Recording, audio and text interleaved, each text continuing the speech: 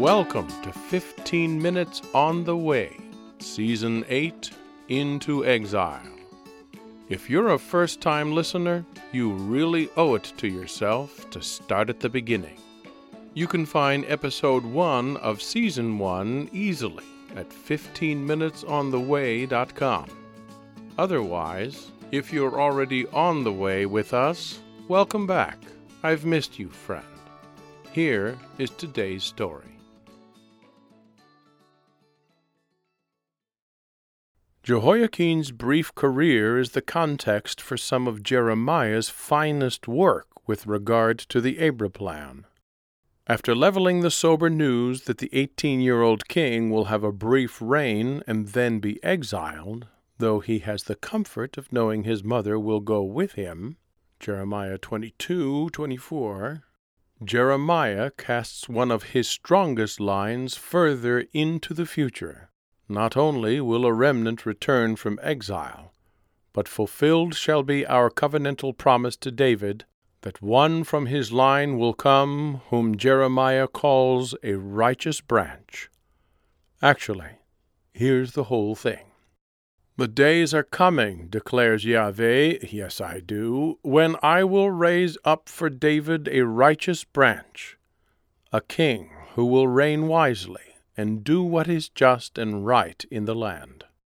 In his days Judah will be saved, and Israel will live in safety.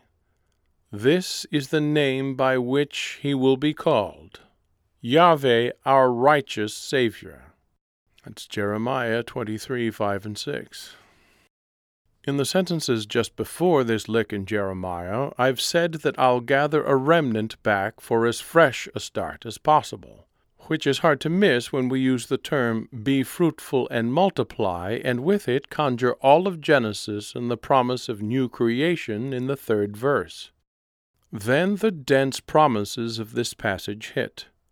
Israel will live in safety, and Judah will be saved by the king from David's line, who reigns wisely and rules in justice and righteousness. All key words, but particularly that last one, righteousness. Remember, that's the driving theme and force of our entire story with you. I am righteous, perfect, and holy. You begin so in Eden, but then when you choose to rebel and are rendered unrighteous by your actions, a rift is torn between us. It is the repair of that separation, the gulf between righteousness and unrighteousness, between perfection and imperfection, that is the purpose of the Abra plan, in order that we can be face to face with you again, just as we have rehearsed with you time and again throughout this project. Because of Jeremiah's instant words, we must draw your attention to the name he gives the coming king. Now, in order to make better sense in your habitat, some of your translations have an extra noun thrown in, as does the one we've quoted, Savior, which is fine and true. But we want you to know the bare, simple name in Hebrew. Yahweh is our righteousness. Do you see how huge that is? Here in the midst of all the proof of human unrighteousness that's requiring the covenantal consequence of exile, Jeremiah and I set the groundwork for a seismic shift in the Abra plan. The part that is coming to an end with exile has in essence been focused on humanity's righteousness, or lack thereof. The next part, nestled in the context of the returned remnant, will focus on our righteousness, shifting from being the thing that keeps you away from us into being the force that reconciles you to us. Righteousness not coming up from within you or built up by your obedience to rules, but flowing somehow from us onto and into you. Yahweh is your righteousness. I am your righteousness. By some means, the king Jeremiah names will bring this about, And so great a turning point will this be that the exodus out of Egyptian exile will be a footnote in comparison to all that we accomplish with the return from Babylonian exile.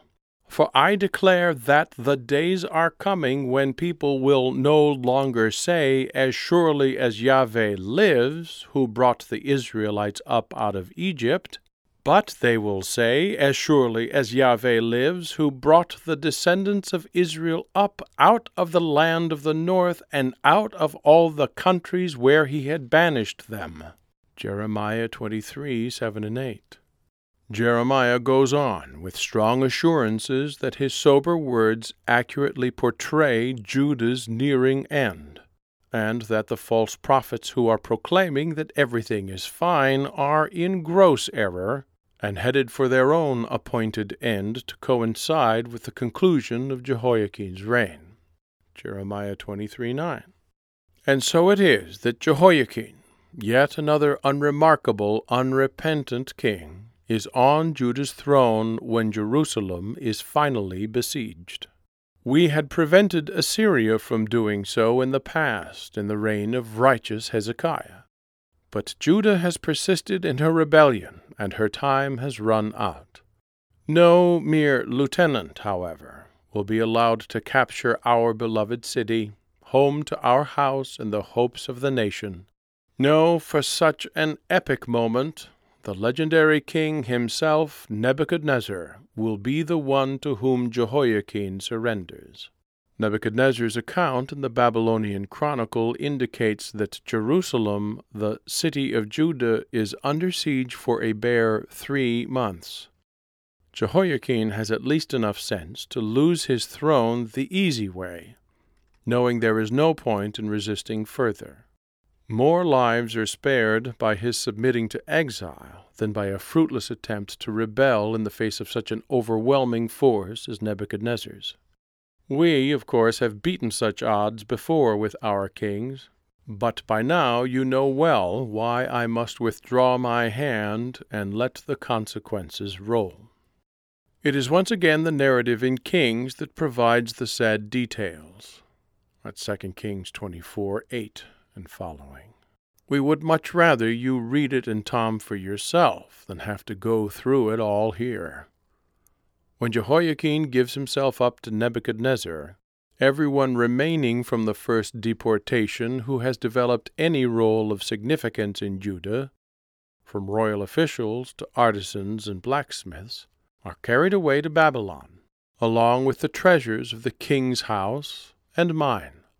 The people left behind in Jerusalem will be ruled by Nebuchadnezzar through his appointed vassal king, Mattaniah, the third son of good Josiah to be placed on Judah's throne, and uncle to the exiled Jehoiachin.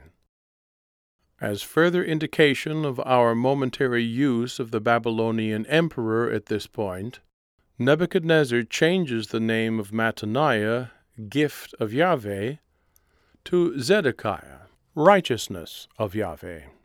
Think about the implications of that shift to that new name in view of what we and Jeremiah have just discussed about righteousness, won't you? Zedekiah's 11-year reign begins quietly enough. All is calm in the region for a while, as no one dares question the supremacy of Babylon. Zedekiah even journeys to Babylon in his 4th year as Nebuchadnezzar's vassal to pay his respects to the boss. Jeremiah 51:59. Jeremiah actually goes along with the king's entourage, delivering word of the eventual sinking of the great empire. This man is not someone you wanted to see headed in your direction. Zedekiah and the riffraff left behind after the surrendered exile of Jehoiachin seem to know their place back in what's left of Jerusalem and live at peace. For now. Meanwhile, things are going on amongst these already exiled children of ours over in Babylon. Most notable are 2 upstanding, educated men, which is what got them exiled in the first place, that are the first to be lit up as prophets in exile. There will be several more like them before their time in Babylon is through. but the charter exile prophets are Ezekiel and Daniel. In most Two Testament toms, both their books are found right after Jeremiah's, or rather after Lamentations, which is placed as a postscript on the heels of Jeremiah since it's assumed to be his work. It does fit well with Jeremiah's justifiably gloomy moods, not by any means to dismiss this important work. We'll take a further glance at it soon. After Lamentations, some of you have in there then a brief book attributed to Baruch, Jeremiah's scribe, who's apparently giving it a go on his own as well for 6 chapters. Ezekiel is next in time, location, and size, sporting 48 chapters to Jeremiah's 52, warranting his own scroll and the classification of major prophet along with the 2 previous writers in Tom, regardless of your version. Those 2 previous would be Isaiah and Jeremiah, in case you haven't picked this up in a while. If you're reading a Tanakh, Daniel is off later in the writings, which is understandable.